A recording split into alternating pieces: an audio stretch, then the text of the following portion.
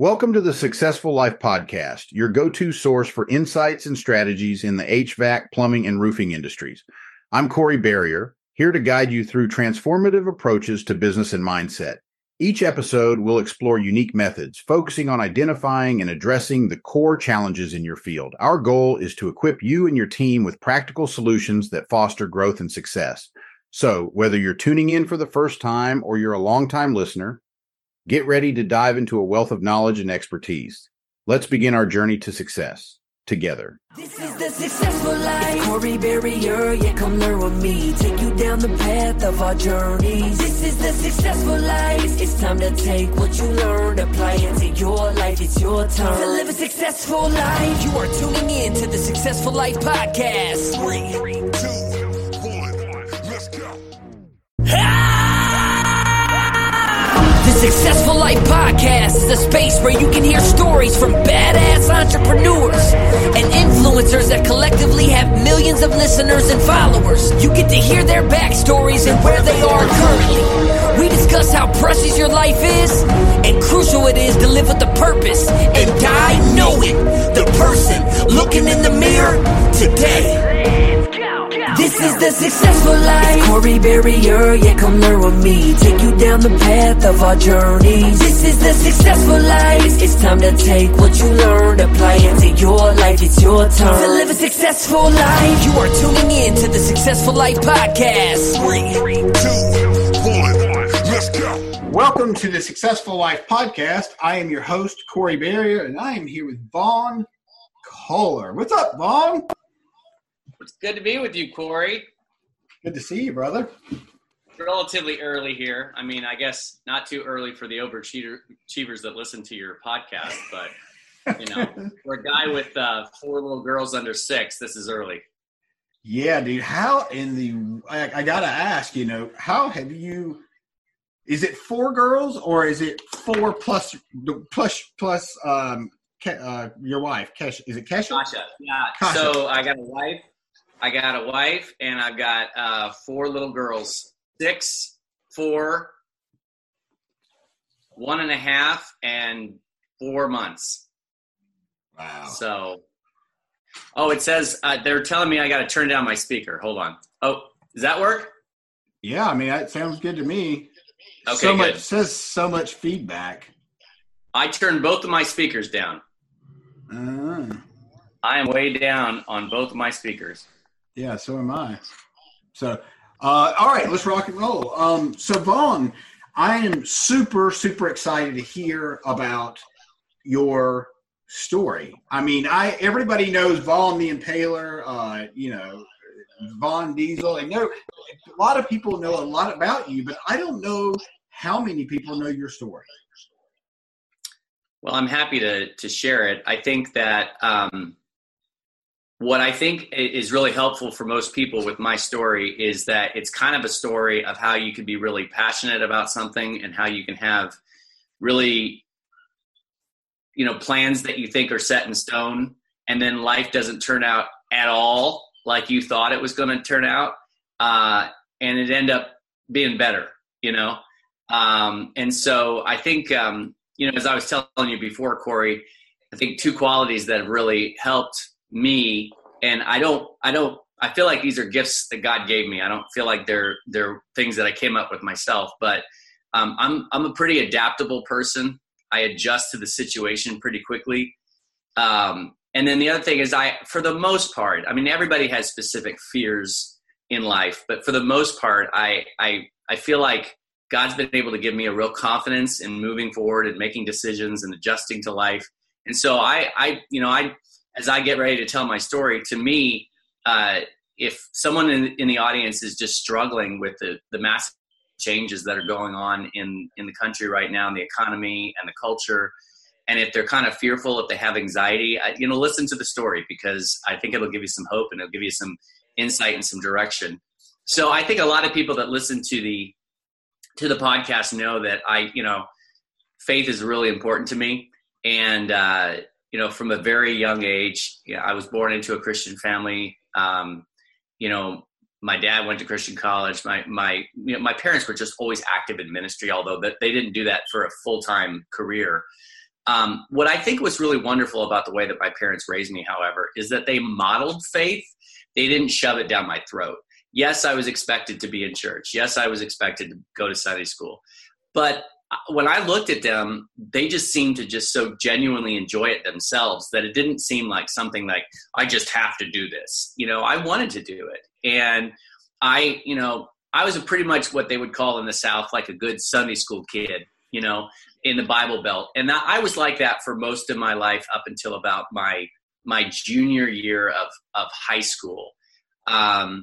But I would say that there was kind of something missing. I think, a lot of people would call themselves quote unquote religious. They're, especially, if you're from the Midwest or the South, it's just kind of part of the culture. Right. And I was like that, but just something was missing. It was just more something that like, it was authentic, but it was something that I kind of just did. I punched my time clock every Sunday and did my duty as a good moral kid. But when I was a junior in high school, I met another guy who kind of was in the same situation that I was. And God used that friendship to really spark a fire in me to really want to not just be quote unquote religious, but really to know God and to really take my Christian faith seriously. And so I started exploring who Jesus really was and what the faith was all about. And I just got on fire, ended up going to college. When I was in college, I studied rhetoric, which is the art of persuasion. So but to be honest with you, that has been extremely relevant my whole life. Those principles of persuasion and influence and writing that I learned have basically helped me succeed in life and get jobs. But when I was a college student, when I was a junior, I felt the call to ministry. And so I went away to seminary. I actually ended up going to 3 seminaries. The first one I left for a girl. The second one I left for money. And then I finally finished at a Baptist seminary in Louisville, Kentucky. And I was super excited about being a pastor. But at the time when I graduated, I was about 25 or 26. I might have been a little bit older than that. And basically I was single. So I was like, I'm not sure I'm ready to be like a senior pastor, head over the church, because I didn't have a wife and kids and wasn't sure if I was ready to do that.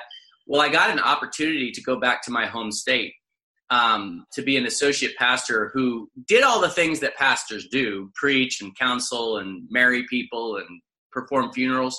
But my major emphasis was on ministering to students, high school students, junior high school students, college students. And I loved it because I'm a big college, I love college students. I love the point in life that they're at. They're, obviously there are a lot of college students that are slackers, but in general, college students are just like really, really, they're wrestling with the big, deep issues of life. They have big dreams. And so I love working with them. And I had an opportunity to not only go back to my, to my home state, but I was invited to be a pastor at Manhattan, Kansas, which is where Kansas State University is. So it was a college town. I was super excited about it.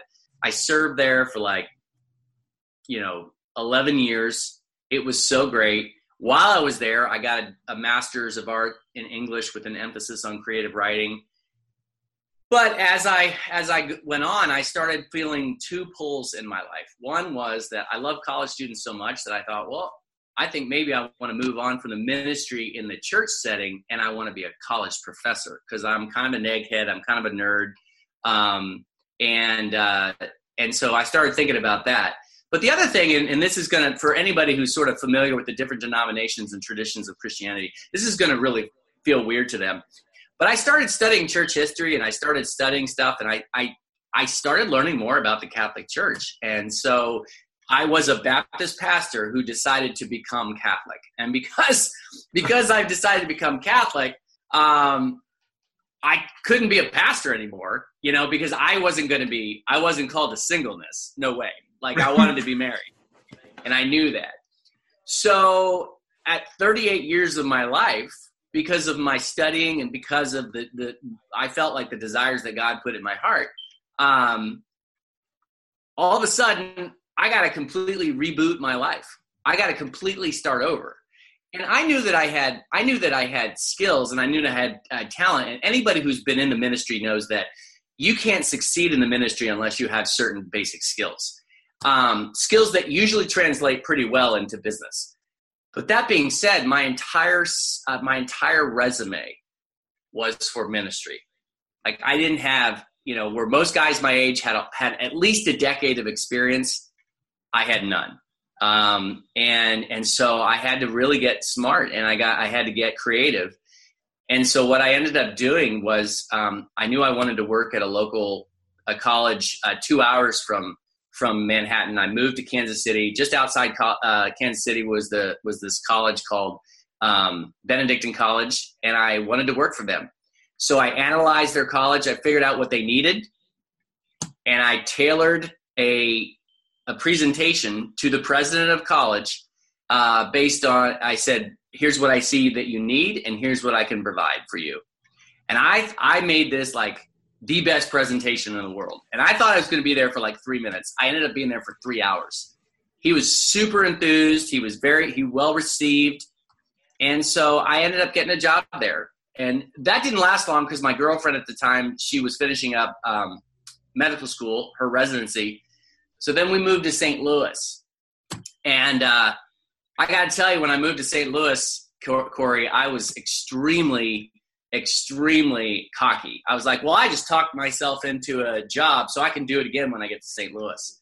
Of course. So I started let me stop you real quick. So I have to ask, Vaughn, when you said I had to I made this decision to start over and move faiths, what was it that attracted you to the Catholic faith? Well, that's a big question. That's like asking me why I love my wife. But but I would say there's three things. One is that when you really start studying the history of the church, to me it became obvious that Jesus only wanted to found one church. He didn't want to found 120,000 different denominations, everyone claiming to be Christian and having a lot of various different views of things. I want to clarify that I had an extremely positive experience as a Protestant Christian, as an evangelical. So I have, I consider them brothers, and I just, there's no judgment there. But that was the first thing, is that I believe that Jesus founded one church. I don't think he intended us to be split up into all these different denominations and traditions. The second thing is that, I've always been a real lover of the Bible. And I really came to the conclusion that if everybody's allowed to interpret the Bible for themselves, you're going to have billions of different interpretations, like who's right and who's wrong. Because if you look at the history of the Bible, there are Southern theologians that used it to support slavery. There are people who in the past who have used it to support all sorts of bizarre stuff. Hitler co-opted the Bible to justify persecuting the Jews. So it's like, how, what interpretation is correct and what isn't? And I don't think a book interprets itself. You got to have a whole system, and that's what I felt that the Catholic Church promised. But ultimately, at the end of the day, there's all sorts of different things. Like, I do believe that the early church believed in the real presence of Christ in the Eucharist, which is part of the Catholic belief. I believe that in a lot of I discovered that a lot of the things everything the Catholic Church teaches is actually supported by the Bible. It's just that most Protestants don't know that. So there's a lot of different reasons that kind of all come down to one thing, which is I believe that their claims to be the church were true. So, that makes sense. So basically, I get to St. Louis. Great question, by the way. So I get to St. Louis, and I'm real cocky, and I think, I'm just going to talk myself into a job. Doesn't happen. I don't get any bites. Okay, the only thing I get is basically this local magazine who knows that I'm a good writer, and they're going to pay me to write articles. But I get like $225 an article. It's not a full-time job. So finally, I just sort of I go into despair. But I keep moving, and I do two things. One is I started my own job, my own business as a ghostwriter. And I didn't really get that off the ground right away. But the second thing I did was that I took this job as a water purification salesman with Tri-County Water and Air. It's the only job that was offered to me. It was actually pretty good pay because, as you know, sales, you can make good money in sales. But it was just not something that I was passionate about. And I thought, oh, my gosh, I'm about to turn 40. I had these great dreams for my life, and I'm being a water purification salesman, right? So I said, okay, that's fine. I got to support my family. I got to adapt. I got to pivot. I got to do whatever is necessary to keep moving on. And that's a key that I think people need to understand, is that taking a detour off the highway does not mean you're not going in the right direction. Okay. Sometimes people think, well, this is my ultimate destination and I had to get off on this detour. I need to get off on this exit. And so my whole life is ruined. No, it's not. It just meant that you had to take a small detour on your way to your ultimate destination. And that's what I told myself. But you got to keep the main prize still in sight if you have that detour, right? So you got to make sure that, yes, the detour is super, super important, but at the same time, you have to keep focused on the prize, on the main goal. Right. Yes. Right. I mean, maybe a better analogy is that, if you're racing the Indy 500, you're going to have to make a pit stop, but you don't want to stay at the pit stop. You want to finish the race. Perfect. So that's kind of the way I was. So, I went through the training and, but I was a little disappointed. I was, I remember driving out to my first sales call. It's a bleak Southern Illinois evening just outside of St. Louis. It's cold. It's like in February. And I'm just, I don't know. I'm pretty down.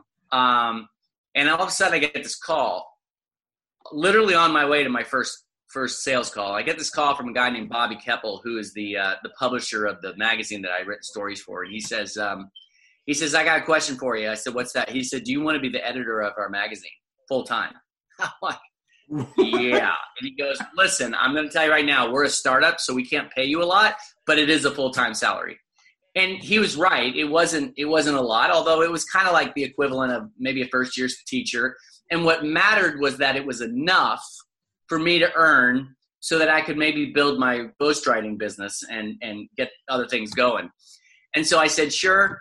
I showed up at my first sales call. It was this young couple. I got to the point in the presentation where usually they have the very first objection, and they're like, well, we think it's a little expensive for us. I go, you're right. It totally is. Great talking to you. I'll see you later. And they laughed. They're like, well, you're not real, relentless. And I told them the whole story. And I told them about how I was actually going to get to be doing something I loved with his writing. And the guy's like, that is awesome. Good for you. So I gave him a gift certificate to Home Depot. And and so I basically that was a moment of hope where all of a sudden God opened up this opportunity to do something a little bit more in keeping with what my skill set is and what I'm passionate about, which is writing. Those years or so at the magazine were fantastic because I learned how to interview people. I made, really good connections. But the first week that I was actually the first day after Bobby asked me to be the editor, he said, I also want you to continue writing for us. And he said, I have a guy that I want you to write an article about.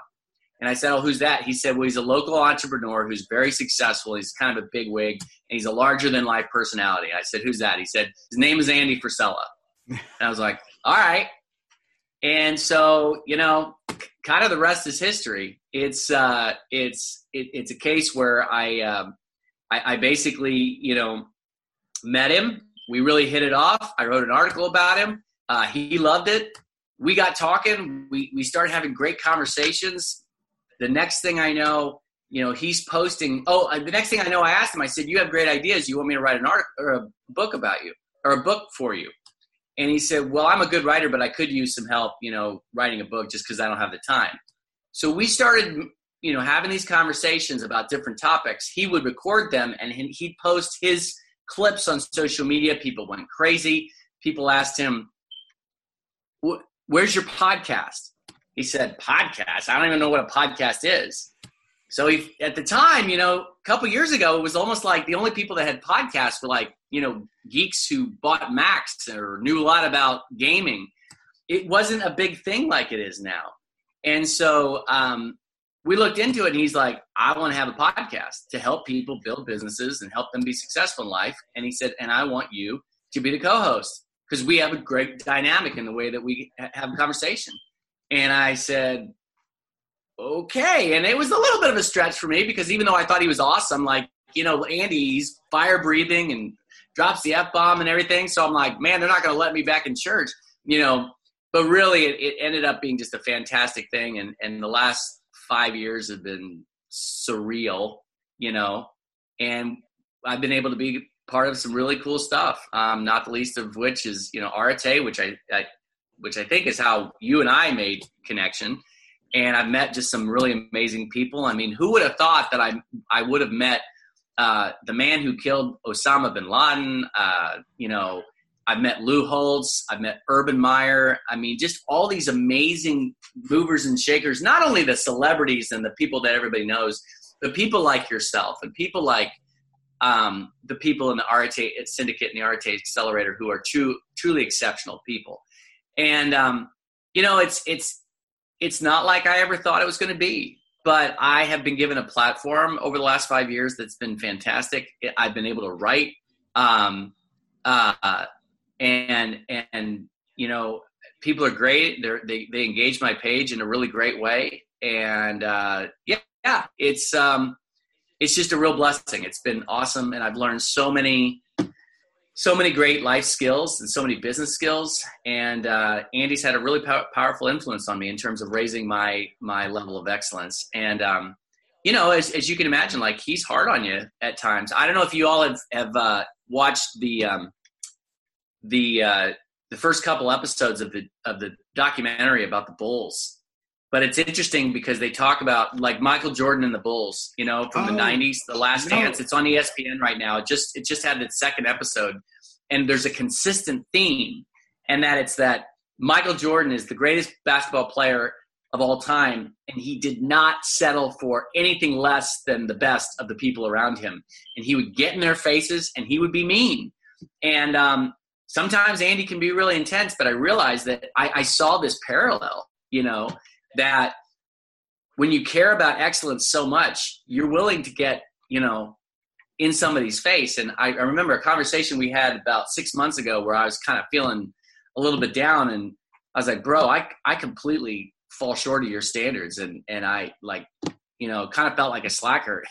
And he goes, bro, there's nobody on the planet with higher standards than me. So he's like, so don't feel bad. Like compared to the rest of the world, he's like, you're up here, but that's not where we want to be. We want to be up here, So that was a great feeling. And I just, it's been kind of crazy, it's been kind of crazy, but it's kind of good. And like I said, Corey, a lot of it just really comes down to spiritual principles that I've learned over the course of my life that are applicable not just to spiritual health, but are applicable to practical success, and all that really have helped me be adaptable, have a good attitude, to adjust, and also just at the end of the day to be fearless. And when I say fearless, I mean, we all know that old saying that fear does not mean that you're not nervous or you're anxious. It means that you're willing to act in spite of your fear. And so that's kind of where I've always been. I've never been someone who's been paralyzed by anxiety or fear, although I have had an anxiety attack. Oh, I was just gonna say you have to tell me about the anxiety attack story. This episode of the Successful Life Podcast is brought to you by House Call Pro.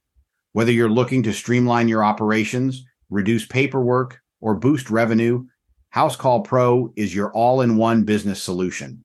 Transform your business today with essential tools and support designed to drive efficiency and deliver exceptional customer service.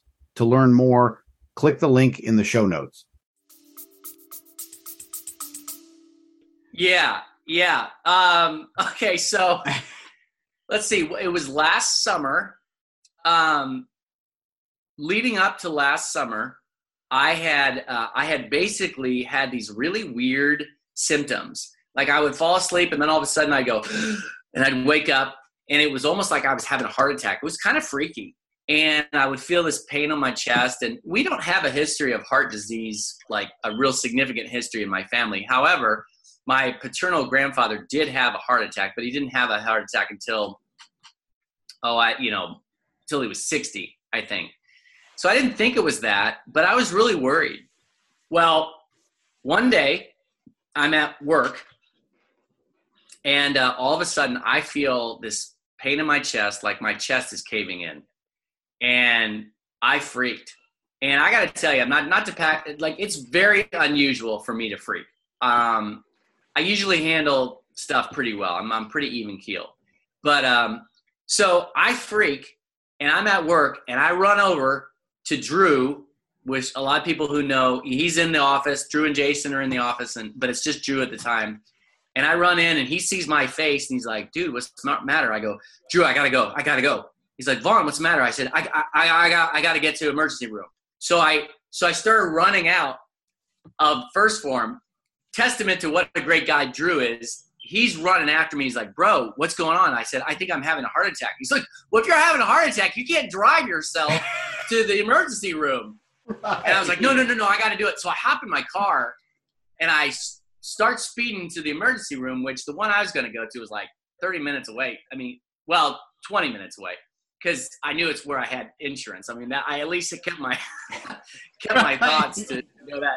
So in the meantime, he calls Andy, and he's like, I don't know what's going on. So in the meantime, I called my wife, and I told her, I said, honey, I think I'm having a heart attack. She's like, honey, you got to pull over. I go, no, I got to get over. She goes, no, you got to pull over. So anyway, I got off the phone with her, and meanwhile, I didn't know this because she couldn't get a hold of me. She was freaking out. She calls Alex Spinoso because we're friends. And Alex, because she doesn't know the number to First Form. She doesn't know anybody there. She doesn't know how to contact them. So she calls Alex, who has connections, and Alex is just, awesome, and he connects with people and tries to figure out what's going on. So I get about halfway down the road, the phone rings, and it's Andy. And he's like, dude, what's going on? I go, dude, I'm having a heart attack. And he goes, listen, dude, chill. I said, what? He said, chill. He said, you're not having a heart attack. I know this because this happens to me all the time. And I said, what? No, I'm having a heart attack. He goes, no. He said, you're having an anxiety attack. He said, you'll be fine. Just take a deep breath. And I got to admit, the minute he said that, like my brain was like, oh, maybe I'm not having a heart attack. And so I significantly, like the pain subsided. And I not totally, but it subsided a little bit.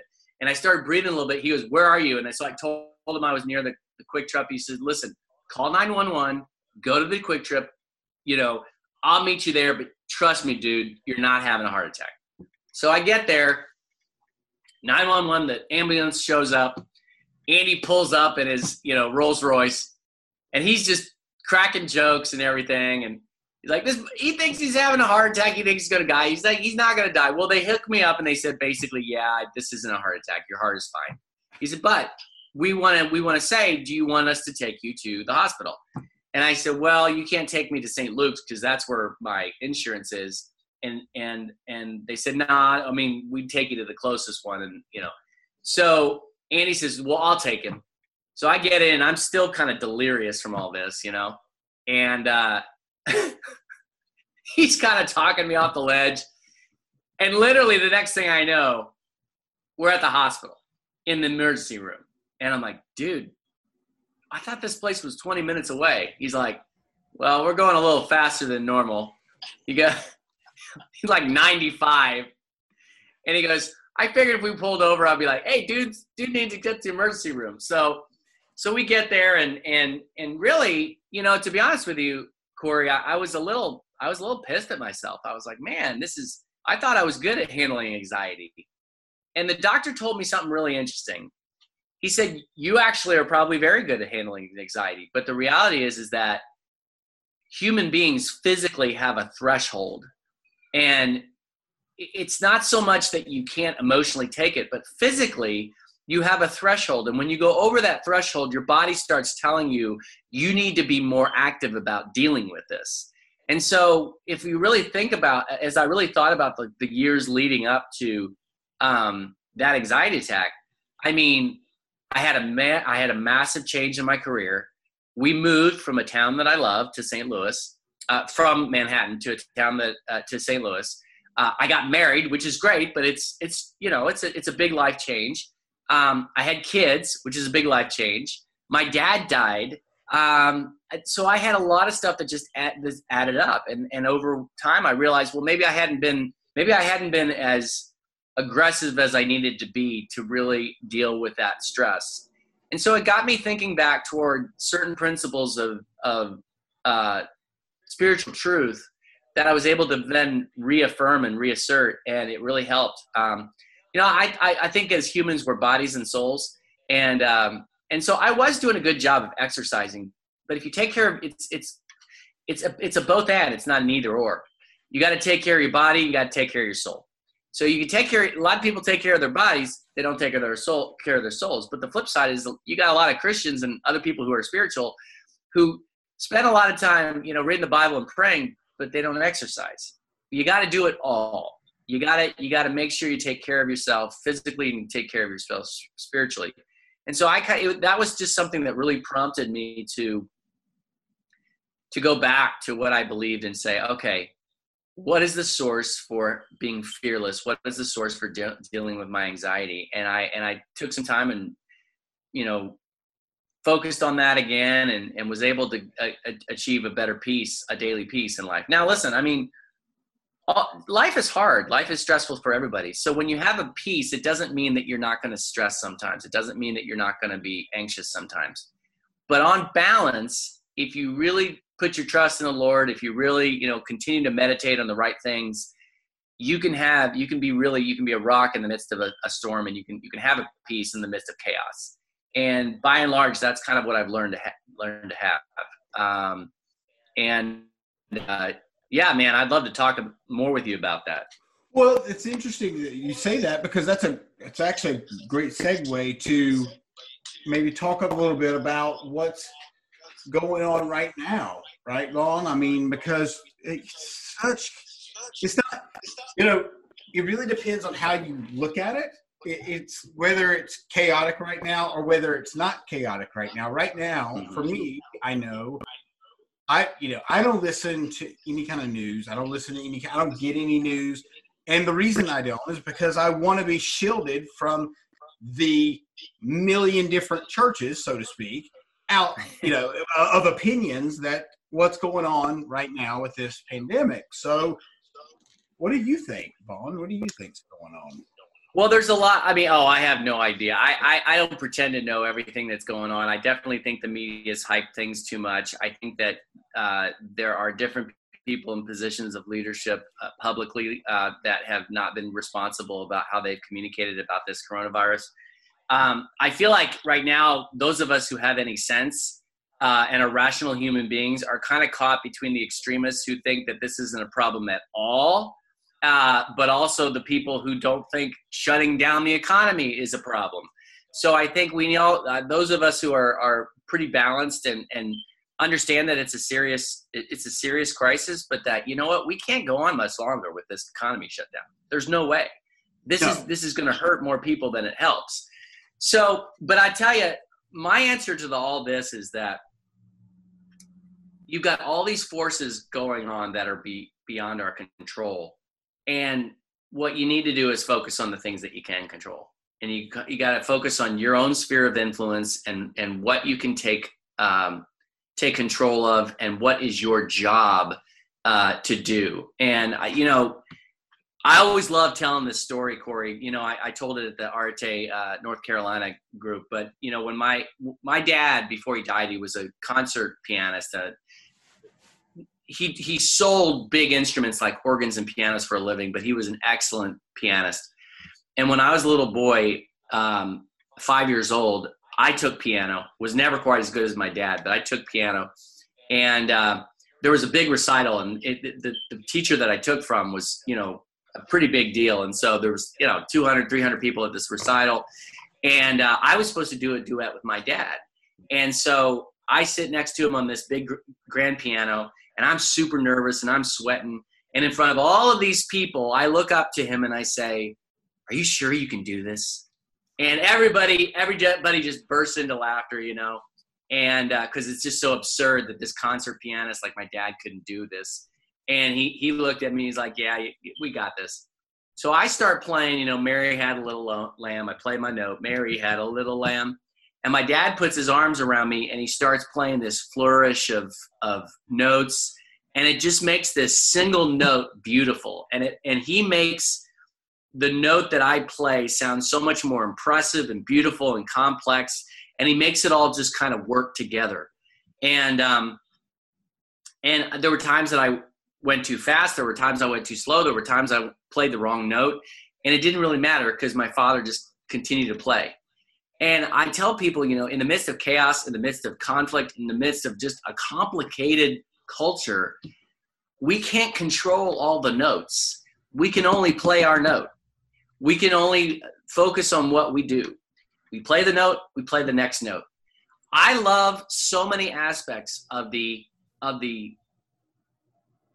self-help culture and the success culture and the entrepreneur culture. But one of the things that we have to tweak is that ultimately we're not responsible for the results. And I know that sounds really counterintuitive, but we're not.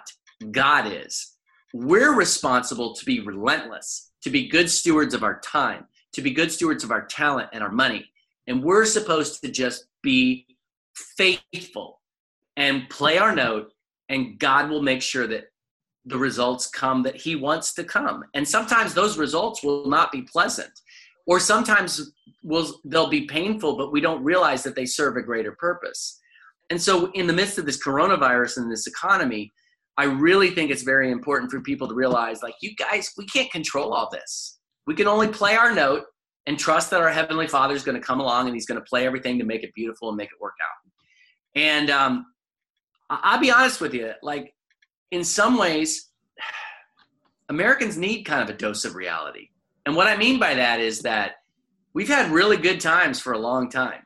And there are people who are way better than us who, I'm getting old. I'm 46 years old. I actually dated a girl in high school whose grandfather lived through the Depression. He knew people who were literally millionaires and overnight went to millionaires to homeless, and they killed themselves because they couldn't deal with the shock to their system.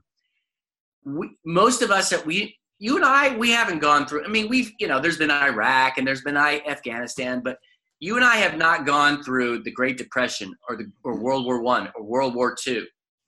You go further back from that, we haven't experienced the Black Plague or the Spanish Plague or the Holocaust. And the reality is that for most of Americans, we've lived a pretty prosperous life, And what we need to realize is that God does not promise us all sunshine and rainbows. He promises to give us the strength if we go to him to endure all that and to grow through that pain and suffering. So, we've been very, very shielded from sickness and death in America. And the reality is people get sick and they die. And we need to be ready for that. And we need to accept that as a reality. But I'm excited because I do believe that this Corona thing will make America stronger. I think that the people, I hate to say it this way because this sounds more like social Darwinism than spirituality, but it'll thin the herd. The people who just want to give up, they'll give up. The people who were kind of strong but had a real inner strength, they'll rise to the occasion. I think this will awaken a lot of sleeping giants, and I'm excited to see what happens. Vaughn, so am I. I really am. I'm excited because I think that it's also going to weed out people that, that are not willing to make it, that maybe look like they're making it, but not so much. There's been a lot of crazy good things that have happened through this. It's made a lot of people, pivot to a whole different career. Because they've had to, right. So I know that, Georgia is opened up, right there, or Friday they're opening up. I don't think it's going to be much longer, Vaughn. I'm going to say May 1st. I think we're going to start seeing some movement. I really do. Yeah. I think you're right. We'll see what happens, man. Listen, one thing I will have to say is that I think everybody, I was talking to my priest and he had a really, really great statement. He said, a lot of us who have our opinions about the media, about politicians, about leadership, about what's going on. We have the luxury of having no responsibility. And and so we can be armchair quarterbacks, and we can criticize the way people are handling things because we're not in charge. And the reality is that, you know, I'll just say it right now. I'm generally speaking, I'm a conservative Republican, so there's a lot of, you know, liberal politicians that I don't agree with at all. But I think at the end of the day, I think most politicians don't want the death of America. They're doing what they think is right, and they're trying to handle the situation right. And I think that, you know, now, do I think that about the media? I have serious misgivings about the media. And for the record, I have it for both sides. I think that it's just as wrong to be biased conservatively than it is to be biased liberally. And so I think depending on the news agency, you know, I think there were times when Obama was president that Fox News did not give him a fair shake at all. I think CNN has never given Trump a fair shake. So I think I think they're all guilty. I think it's very, very unusual to find somebody who is truly wanting to represent the truth, and that's scary for me because it's like, who do you get your information from? But one thing I wanted to say before we wrap up, Corey, is two things about adaptability that I think people could really, really be reminded of. There might be a case in this economy where you're going to have to completely change your profession, or you're going to have to completely change your business. I think people always need to remember that excellence is a transferable skill. If you are excellent, you're going to be good at anything you do in any industry. And, you know, Andy talks about, you know, anybody who listens to the podcast knows that Andy created 75 Hard and the Mental Toughness. I'm a loser. I still haven't finished it. So I'm going to have to start again until I get it right. But his point with mental toughness is that when you learn to truly be mentally tough, you don't have to take a class on, you know, a specific topic of success, like whether it's business or relationships. When you truly not that you can't learn things about, obviously, you know, communication and relationships, but the point is that when you learn to be mentally tough, it applies to every area of life, you know? And so that's what I feel like with excellence. I mean, if you have to pivot, you're going to be successful. So I think people just need to remember that and to encourage them with that. But the other thing, it's kind of a funny analogy, but before my grandfather died, like, he was just awesome. And I dreamt of inheriting, I wasn't old enough, but I dreamt of inheriting his 68 Ford Mustang, which I just thought, I'm not a car guy, but I've always loved that car. I mean, it was just awesome. And what's interesting is that, you know, since the time that Ford came out with the 68 Mustang, they tried several reiterations of that car and they never quite got it right. Well, finally in the early 2000s, they got a version of it that a lot of people loved because it seemed to capture the classic aspect of the real classic look of the 68 Mustang, but it really modernized it. And it had, you know, modern contours and curves and aerodynamics. And so you were looking at something that you recognized, but it was brand new. And the designer that created that car called it retrofuturism, the best of the old and the future. And I want to tell people, like, whenever there's a massive change in your life, whether you have to pivot, you have a chance to become retro future Corey, retro future Vaughn. You have a chance to be the classic person that you are, but suddenly you're updated, you're changing, you're adding, you're creating new innovative aspects of yourself. And that version of you will be better than the one before.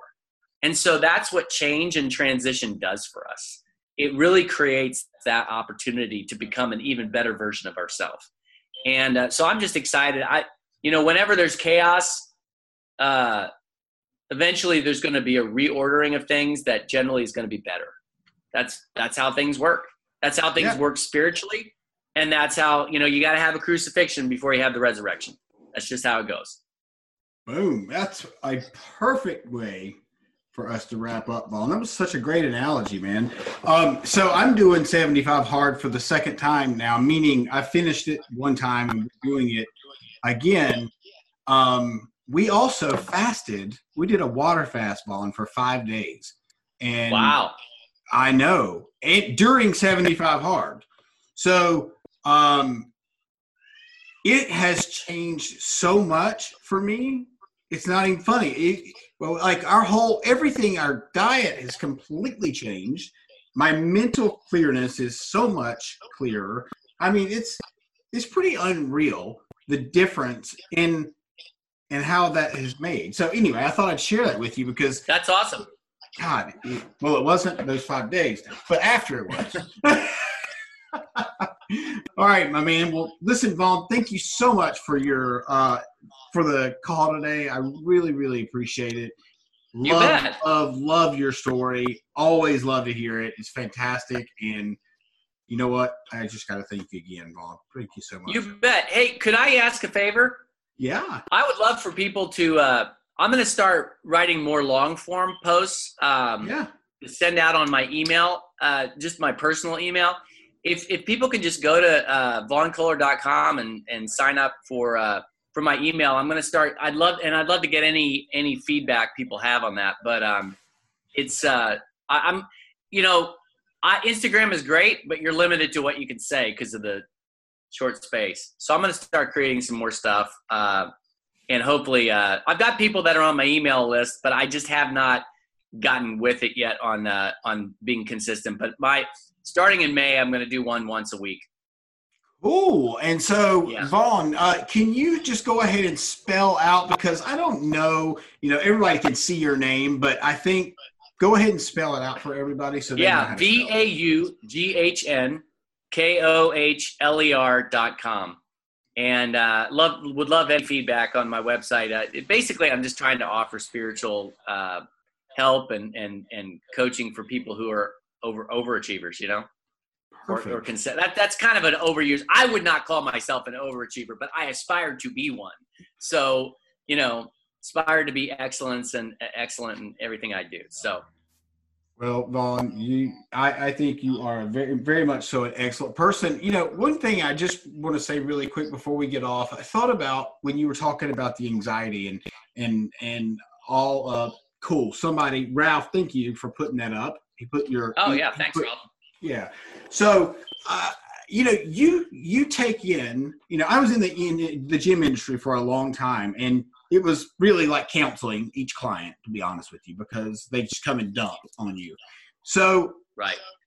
I think that that anxiety attack you had is probably that the amount of emotional stuff that you take in is probably so much greater than what a normal person would take in because of your line of work. And I bet that had something to do with it. Well, and I think you're right. And I think that was a reminder to me that I need to be more aggressive in making sure that I handle that well. Yeah. You're right. That's why a lot of pastors burn out, because they're not taking care of themselves the way they need to be. Yeah. So good point. Makes total sense. Corey, thank you so much, brother. I really appreciate your patience and, nailing me down here. I'm a little elusive. Yes. Well, thank you, Vaughn. I appreciate you, brother. Let me just stop. If you took anything away from this podcast, make sure you subscribe, leave a review, and go check out some other episodes on SuccessfulLifePodcast.com. This is the Successful Life. Thank you for tuning into the Successful Life Podcast. We hope today's insights have ignited your passion and provided tools to shape your leadership journey. Remember, greatness is a journey, not a destination. Continue your pursuit by exploring more resources and insights over at CoreyBarrier.com. Until next time, keep leading, keep learning, and keep striving for excellence.